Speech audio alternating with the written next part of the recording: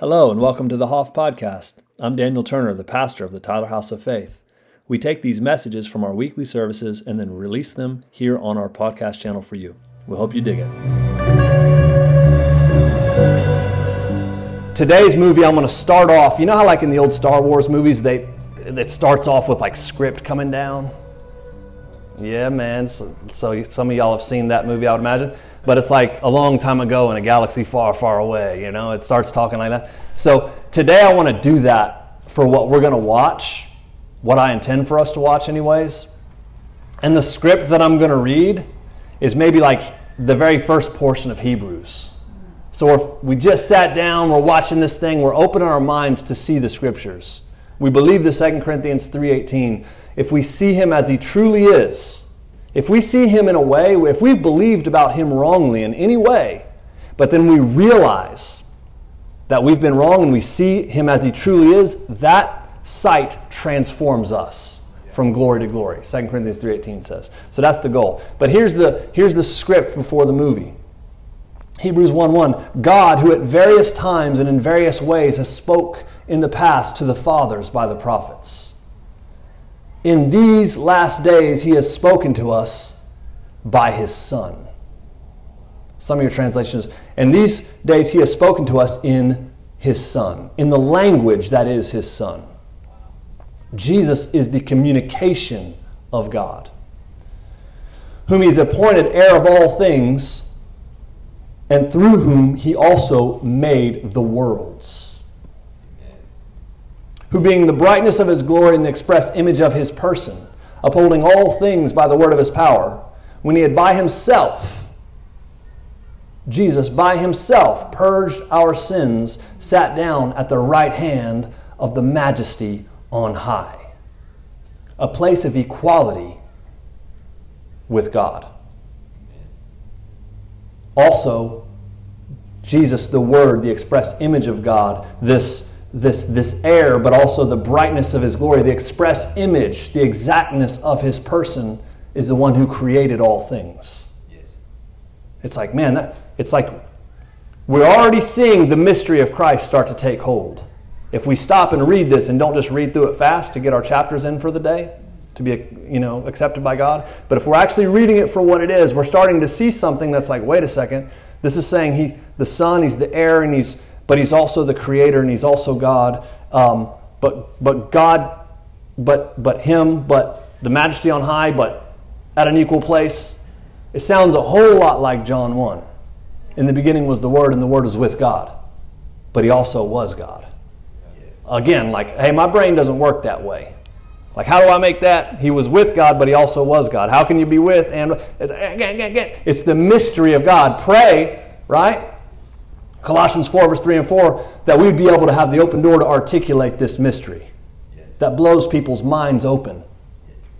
Right? And not only that, that we'd make it manifest as we ought to. That it would be felt. Yeah. So here, we're still watching the script, right? You know what I mean? Having become so much better than the angels, as he has by inheritance obtained a more excellent name than they. That's him as a human. For to which of the angels did he ever say, God say, you are my son, today I have begotten you, and again, I will be to him a father, and he shall be to me a son. But he also said, when he brings the firstborn into the world, let all the angels of God worship him, as if he's God. It's like, you kind of start feeling your brain tweaking a little bit. But I thought he was little g God. Little buddy God, God's little buddy. Like, no, sounds like he is God, but sounds like God's in charge too, but he's in charge, and And of the angels, he says he makes his angels spirits winds, and his ministers flames of fire. Love that. He's created humanity to partner with the angelic in the unseen realm to release the light of God in the world. It's a partnership. Psalm 104:4, Hebrews 1. Can't get away from it. It's not angel worship. It's not being weird and getting all that stuff. You got to command the angels what to do. I don't believe in none of that stuff. But I'm saying there's very much a partnership, and you see it all through the Bible. Yes. But to the Son, he says, your throne, O God, is forever and ever. A scepter of righteousness is the scepter of your kingdom. You've loved righteousness and hated lawlessness. Therefore, God, your God, has anointed you with the oil of gladness more than all of your companions. What? You're to the Son, he says. This is the writer of Hebrews, just like John, the writer of John, saying, to the Son, he, maybe it's the author of Psalms, David, maybe it's God himself, your throne. To the Son, your throne, O God, is forever and ever. That's what he's saying. He's like, hey, this express image, this Son, this person, his throne is an eternal throne, and he's actually God. But he's also with God. That's causing my mind to hurt a little bit. Yes, it is a great mystery. But it's beautiful and it's incredible. His throne is forever and ever. Jesus, this person that we look at stories as this, this nice Son of God walking around doing these nice things. It's like, hey, by the way, that's him. That's everything that God is embodied as a human being. Now remember, we're just watching these words scroll down with the Star Wars music playing or whatever music you like. Maybe the Hoff music playing, maybe Alan's guitar playing. I don't know what you want to say. But we're watching this stuff and we're catching what is being thrown at us. This is the prerequisite to watching the movie. Hey, before you watch all this, understand that this person you're seeing, this guy riding around on a donkey on the palm tree branches, blessed is he who comes in the name of the Lord, that's him and nobody knows it. It was a great mystery. But that was him. That's the I am. That's what it's saying. You've loved righteousness, hated lawlessness. God has anointed you with the oil of gladness more than all of your brethren, more than all your companions. What does that mean? Jesus is the happiest man ever to walk the face of the earth. Yeah. But he was acquainted with many stars. Yeah, he got to know a lot of them. But listen, according to the scriptures, he was anointed with the oil of gladness more than all of the people in the world. He was actually happy. That's something that instantly is a contradiction to the way I'd always seen him. I never considered him happy. It's been my practice for years. A lot of times what I like to do is no matter what I'm reading or looking at, I always like to be in one of the four Gospels because I think it's the most important. And so Matthew, Mark, Luke, John, I'm always reading them, usually it depends on which one, but I like to read them from front to back. But as I get going through the chapters, when I start getting towards the end of the books, I always start to feel nervous because of the cross scene that's coming. Whatever, Good Friday's coming here in a few days, and it's just like, it's so painful for me to watch. It wears me out, stresses me out, because I watch it like a movie, you know what I mean? And so it's all fun and games when he's doing stuff, blowing people's minds and healing people and messing with the Pharisees a little bit. But when I know it's coming down to that donkey and I know that it's coming down to that cross, I start to get nervous, like, oh gosh, I don't like to watch this, But the reality is Jesus the happiest man ever to walk the face of the world. Above all of his brethren. There was something that set him apart from all of humanity, and that was one of the things. His happy meter was higher than everyone else's. He was joyful. You know what I mean? And it's like, wow. But it's also saying that he's the express image of God. In the beginning was the Word, and the Word was with God, and the Word was God. What do all these things mean? This is what God is like. And God is extremely happy and joyful. And it's like, maybe I can maybe believe that about Jesus, but you're taking it a step further to believe that about the Father. He's the mean one, right? Of course not. No, there is no variance or shadow or turning in Father and Son. There isn't. If you see one's joy happier than everybody in the world, guess what? Big Papa is happier than everybody on the earth too. Very happy. Exceedingly so. Yeah. It's very true. And so we've just watched those words go up, and we're thinking, dang, man, we're just watching it, da-da-da-da, you know what I mean? The words go up, and now the first scene of the movie. I like those type of movies that show a random scene in the very beginning sometimes, before the rest of the movie starts, and you don't know if this is at the end of the movie, the middle of the movie, the front of the movie, or whatever. So the scene that I would pick up right after I've read that, because it's communicated to us that, yo, by the way, this guy is God. So get ready, because you're about to be introduced to a character who's God embodied. The Son of God is actually God embodied. He was with God before time and space. Everything you see was created by him and for him and through him, John says, and Colossians says, and Hebrews says. It's like, so he's the creator, he's walking around, and it's just like, man, we're about to be introduced to this main character, and what's he going to be like? He's going to be like Aragorn, obviously. He's going to have a serious regal face about him. You know what I mean? He's going to be all business like Jocko. He's going to be just, boom, he's going to be intense. He's going to be all these things. It's like, well, he's supposed to be the happiest person ever. All right, what is he going to look like? And the first scene of this movie, what I would put on it would be would be Luke chapter 10. And I would open up the scene of this show or this movie with Jesus going absolute party mode, rejoicing. Just freaking out. Laughing. It's like, have you ever seen somebody, there was some big basketball games last night, you know what I mean? There was some big buzzer beater in the Final Four last night. Team wins by 1 point. And the whole place just goes crazy. The whole place goes wild. The guy that made the shot goes wild. They're all jumping around. Anybody see that? Yeah, a couple of you. Deacon saw it. I know that. There's a few of you saw it. Everyone's going crazy, but Jesus is acting like that in this scene. And it's like, well, that can't be, brother. Amen. He's serious. It's like, no. It's acquainted with many sorrows. No, he's the happiest man in the world. He's freaking out. He's happy. He's violently twirling in this. It says he rejoiced in spirit, Luke 10:21. But the scene that I'm showing you is Jesus rejoiced in spirit, violently twirling and shouting out for joy and laughing. He's got a crowd of people coming around him. It's not James and John and Peter. It's not the 12 disciples. It's other disciples. They've come back to him and they've told him what happened on their ministry trip that he had sent them out. And they're freaking out.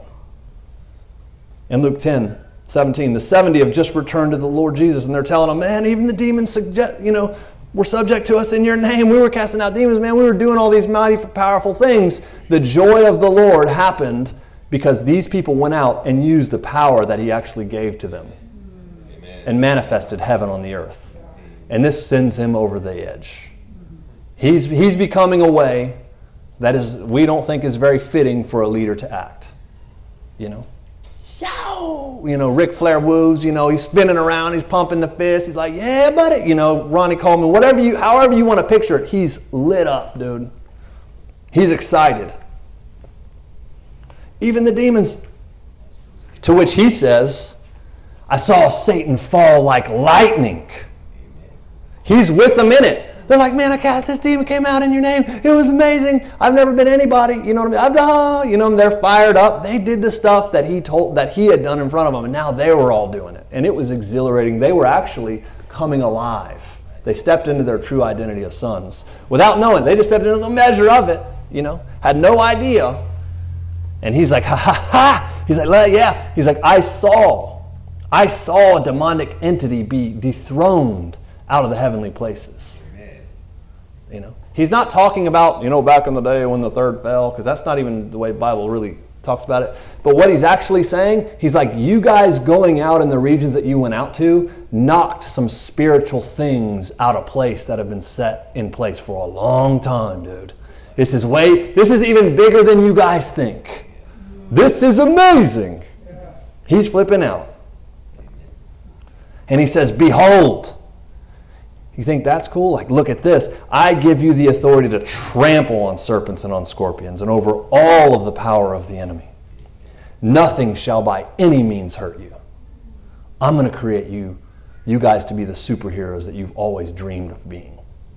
They idolized the judges, that the Spirit would come upon Samson and all these guys and do these mighty things. Like, I'm going to make you guys, my desire is for you to be so powerful that the enemy's power cannot do anything to you. He was talking about the covenant he was making. I'm going to redeem your kind, my sons and daughters, to be the leaders of this free world and to usher heaven into the earth. Nothing will hurt you. Nevertheless, don't only rejoice in this, that the spirits are subject to you. Don't rejoice that the spirits are subject to you, but rather rejoice that your names are written in heaven, like you are known by your Father. This is intention. This is deliberate. You are in the history books of the kingdom of heaven. You are sons and daughters of the King. You're walking this reality out. You know what I'm saying? I picked you a long time ago for this. It says, in that hour he rejoiced in the Spirit. He was getting turned way up about it. To which he said, I thank you, Father, Lord of heaven and earth. You've hidden these things from the wise and from the prudent, and you've revealed them to the babies. Amen. Even so, Father, for it seemed good in your sight. This was your idea. And then he says, all things have been delivered to me by my Father. And no one knows who the Son is except for the Father, and who the Father is except for the Son, and the one to whom the Son wills to reveal him. Amen. Like this has been a secret mission the whole time. I think that's such a strange thing to say. The whole plot, the whole plan, the whole thing has been secret. Nobody's truly known who God is. They've all had complete misconceptions of who Father is. Nobody accurately knows him. And nobody knows the Father's Son. They don't know who he truly is. It says he turns to his disciples and he says this privately, blessed are the eyes which see these things that you see. For I tell you that many prophets and kings have desired to see what you see and have not seen it, and to hear what you hear and have not heard it before. And it's just like, man, this is the mystery that he was talking about. This is the reality that we're looking at. Even this time of year, we're talking about Palm Sunday and all this, blessed is he who comes in the name of the Lord, the King, sitting on a donkey. All these things is like, no one fully knew, right? 1 Corinthians 2 says, doesn't it? It says, if the rulers of this world would have known, they would have never crucified the Lord of glory. 1 Corinthians 2:8. If the rulers of this world would have known, would have recognized him, would have known who he truly was, they would have never crucified the Lord of glory. Why? Because he had a bigger plan up his sleeve than anybody understood or knew. And it was the redemption of all things. They had their sights on a Davidic king, a messianic king. You know what I mean? Coming and taking Israel over and making them the powerhouse. He had his sights way, way past that. It was way bigger to him than anybody even knew about. And here he was laughing about it. He rejoices because he sent 70 people out after he sent out the 12. And they actually manifested the kingdom of heaven in the earth in such a way, if you can look at it like this, Jesus had began to become so popular, right? So popular that when you watch his life, even from this 3-year period, he started doing so much miraculous things that he became so famous that he could not go into town very easily. He couldn't go into bigger cities very easily, bigger regions very easily. He always stayed on the move. He would duck in and he would duck out. It was like a fight. It was like a boxer. He would step in and he would boom, boom, boom, pop. He would release a flurry of hits, and then he would pop out and be unseen for a while. He was in and out of the wilderness. He was the true high priest. He was in the tabernacle and out of it. He was in the secret place. He was in the public place. He was constantly doing this, ducking in, ducking out, ducking in, ducking out, because he was always watching that governor of how famous he would become, and he was actually trying to affect as many people as he possibly could with his person, with his nature, with his reality, releasing the kingdom. And in that, he was training his people to do the same thing. He was training these 12 guys to learn who they truly were. Because he knew he was going to create this covenant that he would be inside of them, his spirit would be inside of them, and then it would be untouchable. But he also knew that he had to die. The finish line was always the cross. What the disciples thought was failure was the absolute victory, and he was happy about it. He wanted to get to it. But he couldn't be too famous, because if the rulers of this world would have known, 1 Corinthians 2, they would have never went through with killing him. You can't kill the I am. They would have sniffed that out and they would have never followed through with it. But he had to incite their rage. And he had to pop in and pop out without becoming too famous. And so he's doing that throughout the entire story. And he gets to the point where he can't even go places.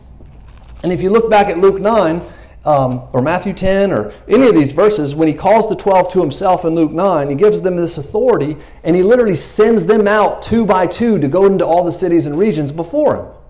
That's the first time he kind of multiplied his authority, but he becomes so popular.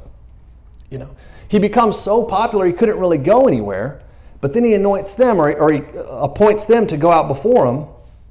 And when he sends them out, instantly in Luke 9, you see like they departed and went, and it says Herod the Tetrarch heard all that was done by him and started to get freaked out, thinking John the Baptist was raised from the dead who he killed, or like Jesus, you know, he starts thinking all these things because it created such a stir in the region. But he multiplied himself to where now it's just like, well, I heard that happen down in Jacksonville, and this happened in Lindale, this happened in Bullard, a couple of them happened in Tyler, but he wasn't in all those places. Like, which one of them, where was he? How do we, it's just like he started to be all over the place to the point where even the regional leaders, the king, the air quotes, king of Israel, Herod, is like thinking like, oh snap, this dude's taken over. But he wasn't. I mean, he was, but he was doing it by sending everybody out. You know what I mean? It's like he's trained them for these years. He's kept his group small for these number of years, very deliberately and intentionally. He could have had the biggest megachurch in the whole region. He could have set up shop. He could have taken over the temple from day one. You know, Satan pulled him up on the top of the pinnacle of the temple, right? Tells him to jump off. And he said, actually, you think you brought me up here, but I brought you up here. He could have had angels pop out. He could have grabbed Satan by the throat and stood on the pinnacle of the temple and told him, this is what I think about this guy. And threw him down in front of him. But he could have created his whole thing. But the game was different because he wanted to die. He knew that he was the Lamb of God. And the only one that really knew that was John the Baptist. Behold the Lamb that comes. He saw it and they're like, man, John, you're weird.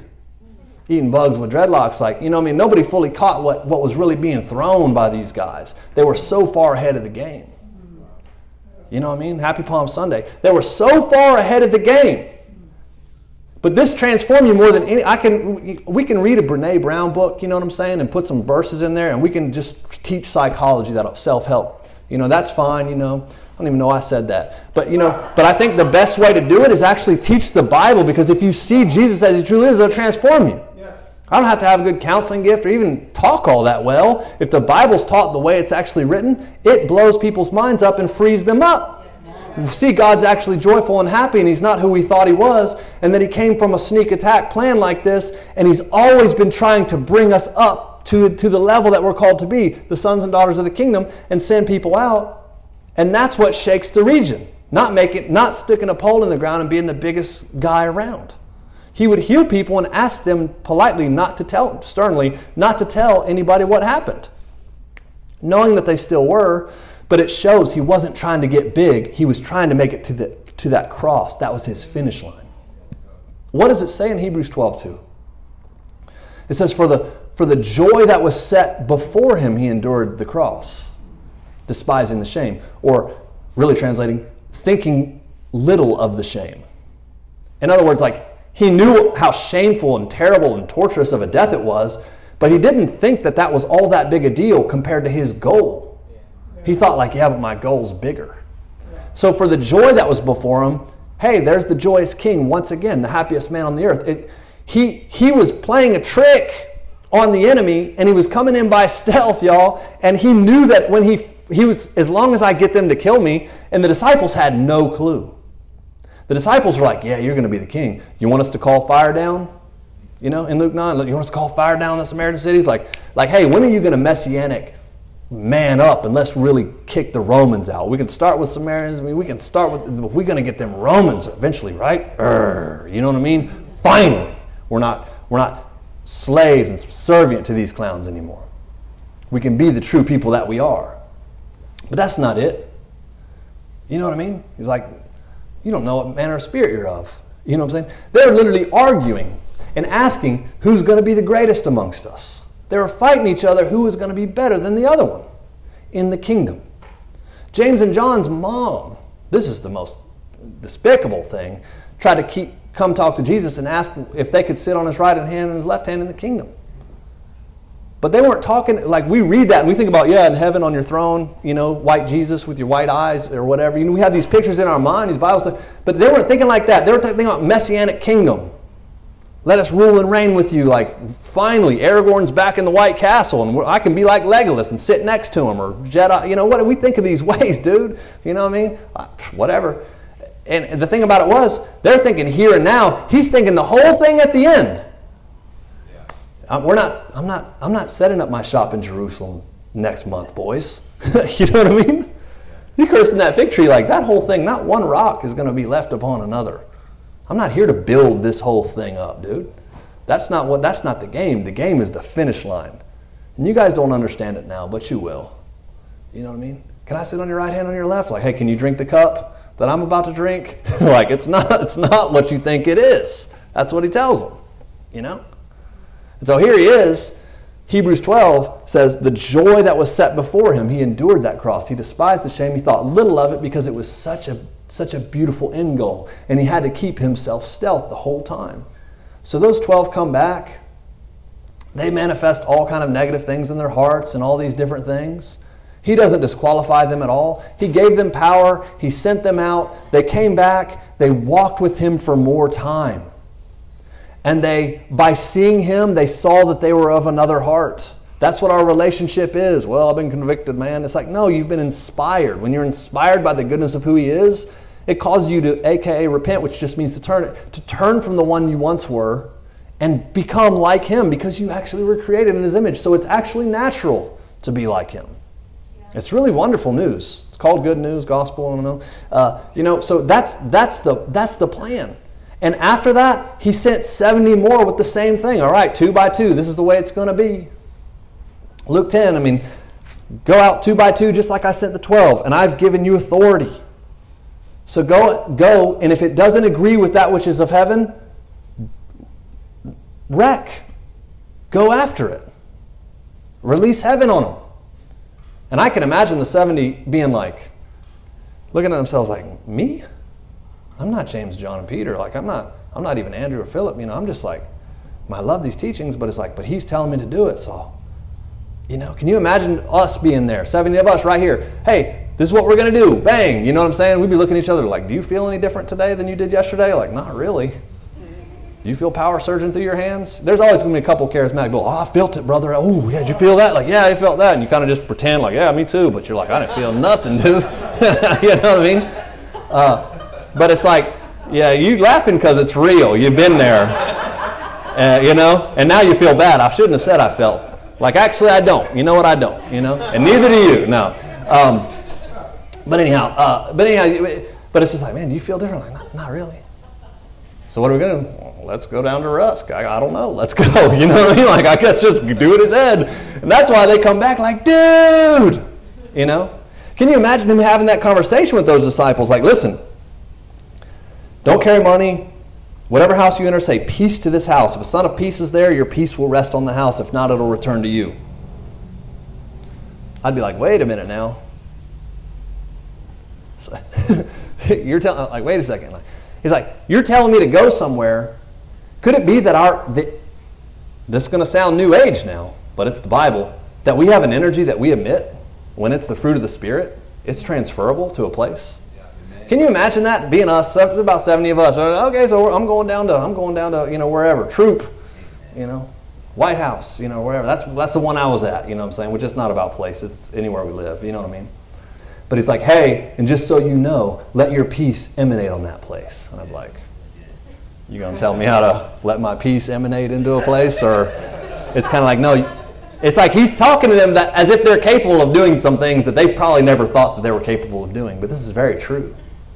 We only think this in negative ways, normally. Example, like, it's like, people that when they show up to a room, they change the energy of the place for the negative. You ever been around that? It's called walking on eggshells. Yeah, have you ever had a friend? I've had friends in my life, literally that I grew up with, that it was like, you're so used to being around them. But then when other people come around into that friend group, then it's awkward. Because you're like, Because then a third person or fourth person comes in and they're just talking normal and you're like, don't talk that way around him. He doesn't like that. Anybody know that? No, of course not. Nobody's like that. But I would start feeling that way. A buddy of mine, and it'd be like, don't talk like that. He doesn't like that. And it's like, wait a second.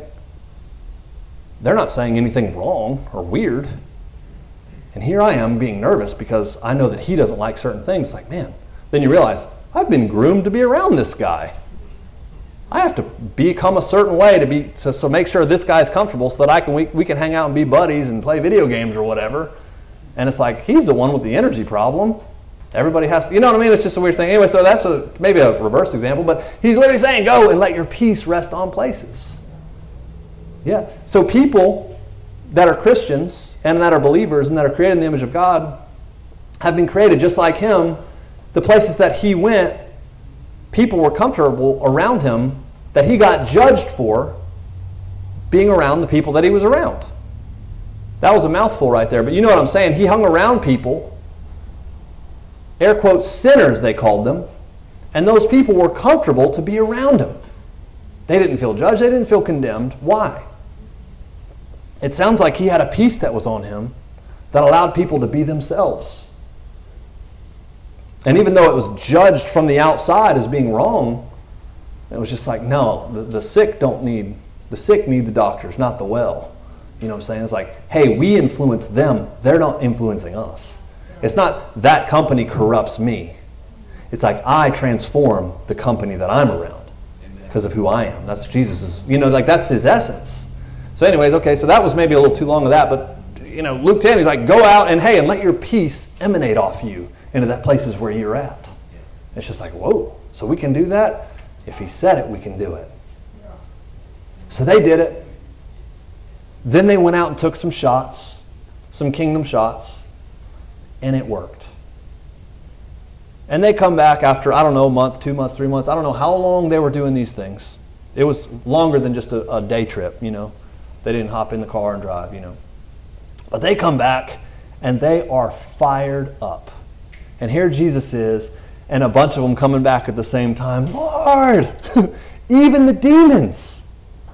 We're going to heal the sick, but it was a bunch of demonic stuff. It's like, yeah, a lot of times that's actually just demonic manifestation. How about that, So they're coming back like the 70 return with joy.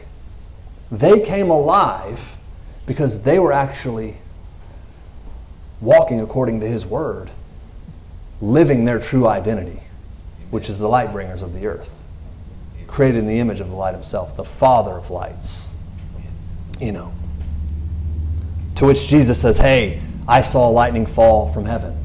And now we're back at the very beginning scene that we looked at when we watched this movie. Jesus lit up, fired up, twirling around like, yoo! You know what I mean? Just absolutely on fire.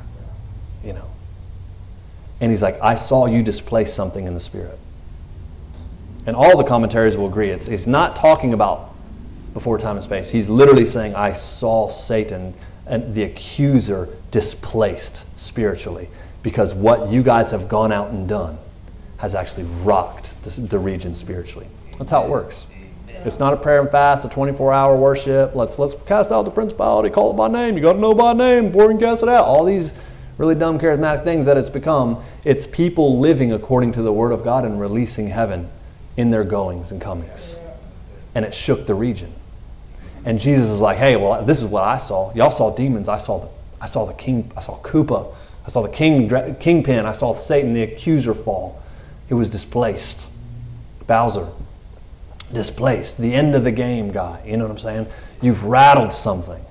And then he starts shouting in his joy, I thank you, Father. It seemed good to you to do this with babies, with the young, with the ones I haven't even trained them like the 12. Like, this is absolutely amazing. All things have been delivered for me. I have the green light. I officially am going to the cross. For the joy set before me, I'm going to recover the whole thing now, and the enemy's playing right into my hands, because just like Herod thought in the beginning of Luke 9, that, oh my gosh, Jesus, maybe it's John the Baptist, maybe it's, oh snap, this whole thing, now that 70 more people have gone out of that, this whole thing's out of control. What are you going to assign to shut it down? You can't. What is the principalities and powers going to assign to shut it down? They can't. They couldn't do it. They couldn't even find him. They didn't know where he was. You know what I mean? Then he goes and he heals Lazarus. He's hiding out and he goes and he heals Lazarus real quick. Then he cries because it's like, dang, this is getting real. Because all the people at the funeral, John 11, come out and see him like, hey, there he is. He got so famous. That was the last straw. Like, we got to hide out to make it. He heals Lazarus. A bunch of Gentiles try to come find him. They come to the disciples like, yo, we got to meet him. Jesus is like, not now. Let's go get an upper room. You're going to find he starts planning Passover. He starts planning it out. Like, I can't meet them right now. And it's not, well, it's because they're dirty Gentiles. It's like, no, it's because he was hidden. And now he sees the finish line. He's like, I've released the light in so many different ways that they don't see it coming. Like a boxer, I've jumped in, Floyd Mayweather, the best defensive. I've dodged everything, but I jump in and pop, pop, pop, pop, pop, release a fury of hits, and then I jump back, and they don't know where I'm at. They don't know what I'm doing. I'm all over the place. Yes. I'm all over the region, and it's shaking the whole thing. And they're angry. And I was transfigured in Luke 9 in that same time frame, and I've called out the principalities and powers that on this rock, this gates of hell that have been released in the earth, I'm going to build my church. He came talking trash to him, was transformed in front of his disciples. He does all these things because he's going to the cross, and there was a trap set for him, and he came and he sprung the trap, and then they thought they caught him, and he rescued all of us instead. And he knew what he was doing, and he was happy about it. You know what I mean?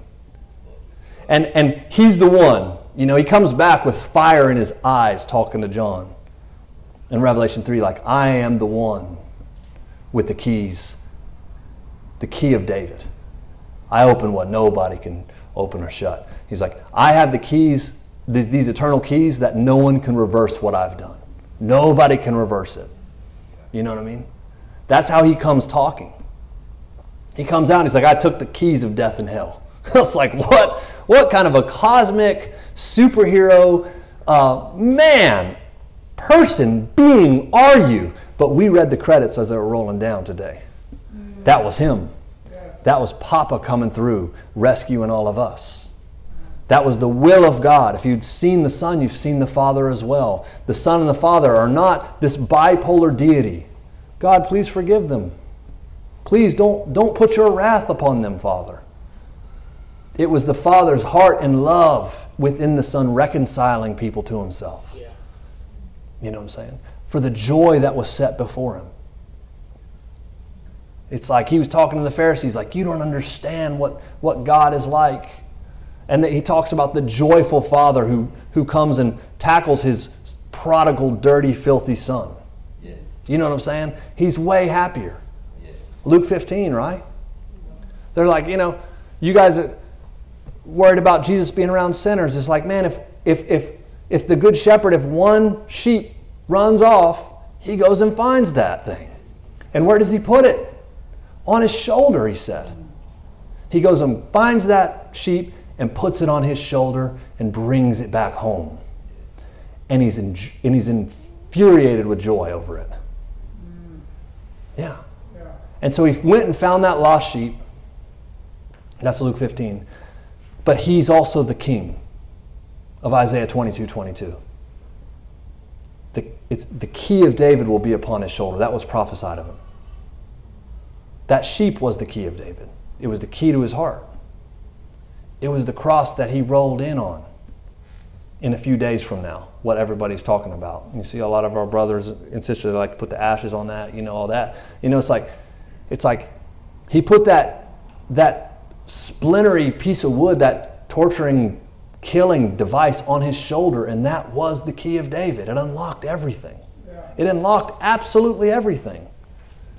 And his disciples were like, dang, I thought he was going to be a king. He's going to restore Israel. It's like, he is, man. Look, he's restoring the entire thing, and you guys think it's a failure, but it's the most beautiful thing of all time, and he's happy about it. He's happy about what he's doing, even though he has to go through absolute hell in order to get to the finish line. The joy of what he's unlocking is driving him. Can you imagine your life being driven by joy?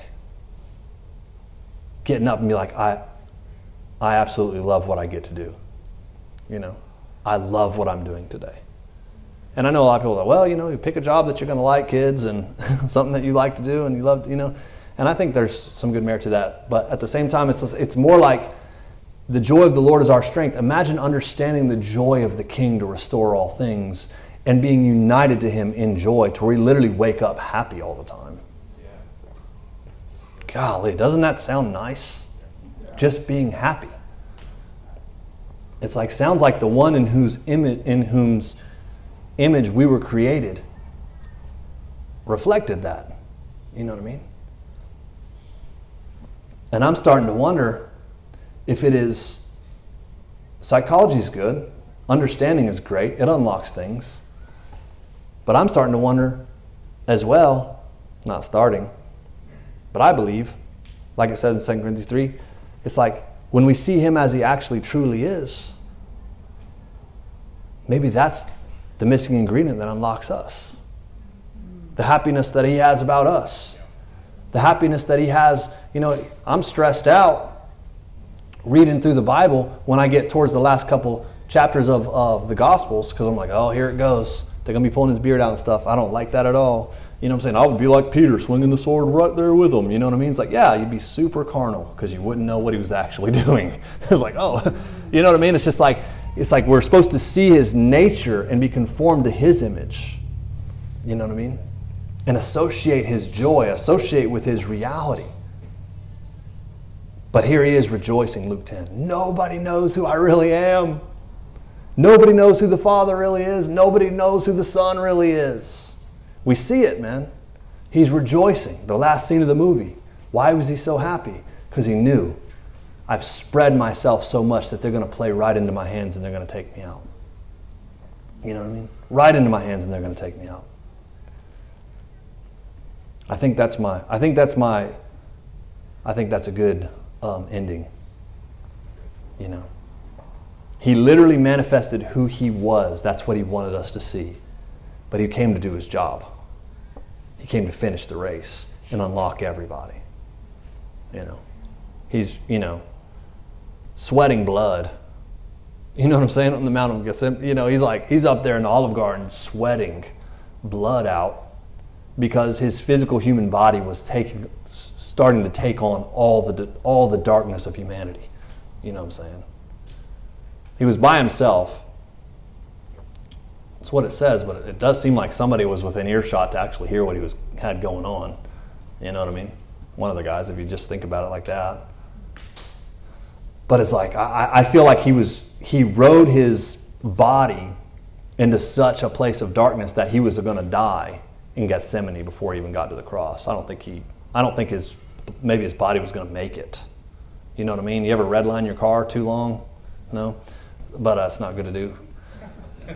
Stick shift. But, take this cup from me. If there's another, I believe He was coming to that place. He was manifesting humanity in front of whoever's riding.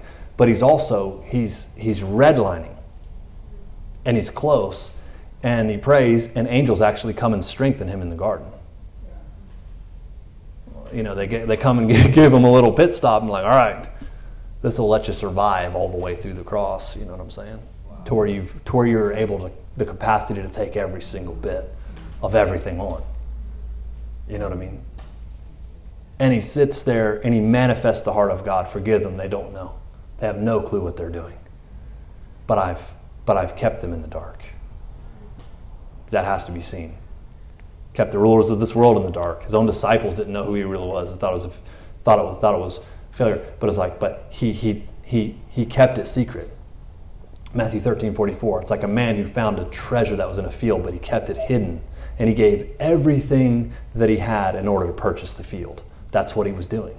He wasn't out there talking the way we talk about everything he was going to do in his vision. You got to cash your vision out, brother.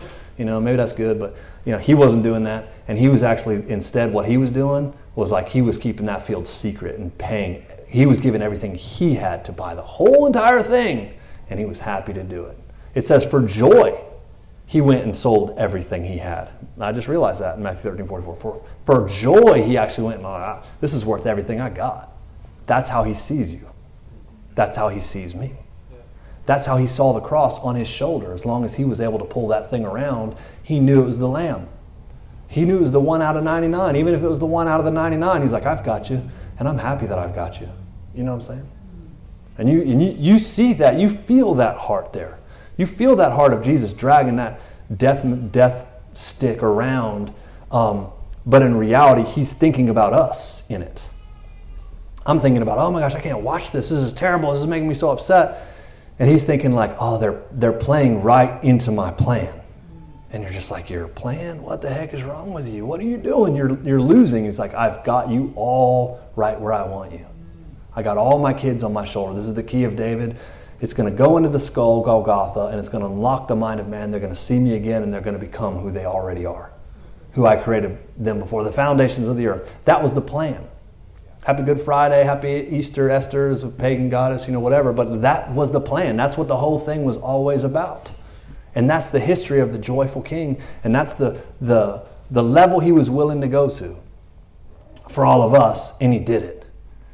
And then he showed back up. This is what happened, boys and girls, bleeding blood.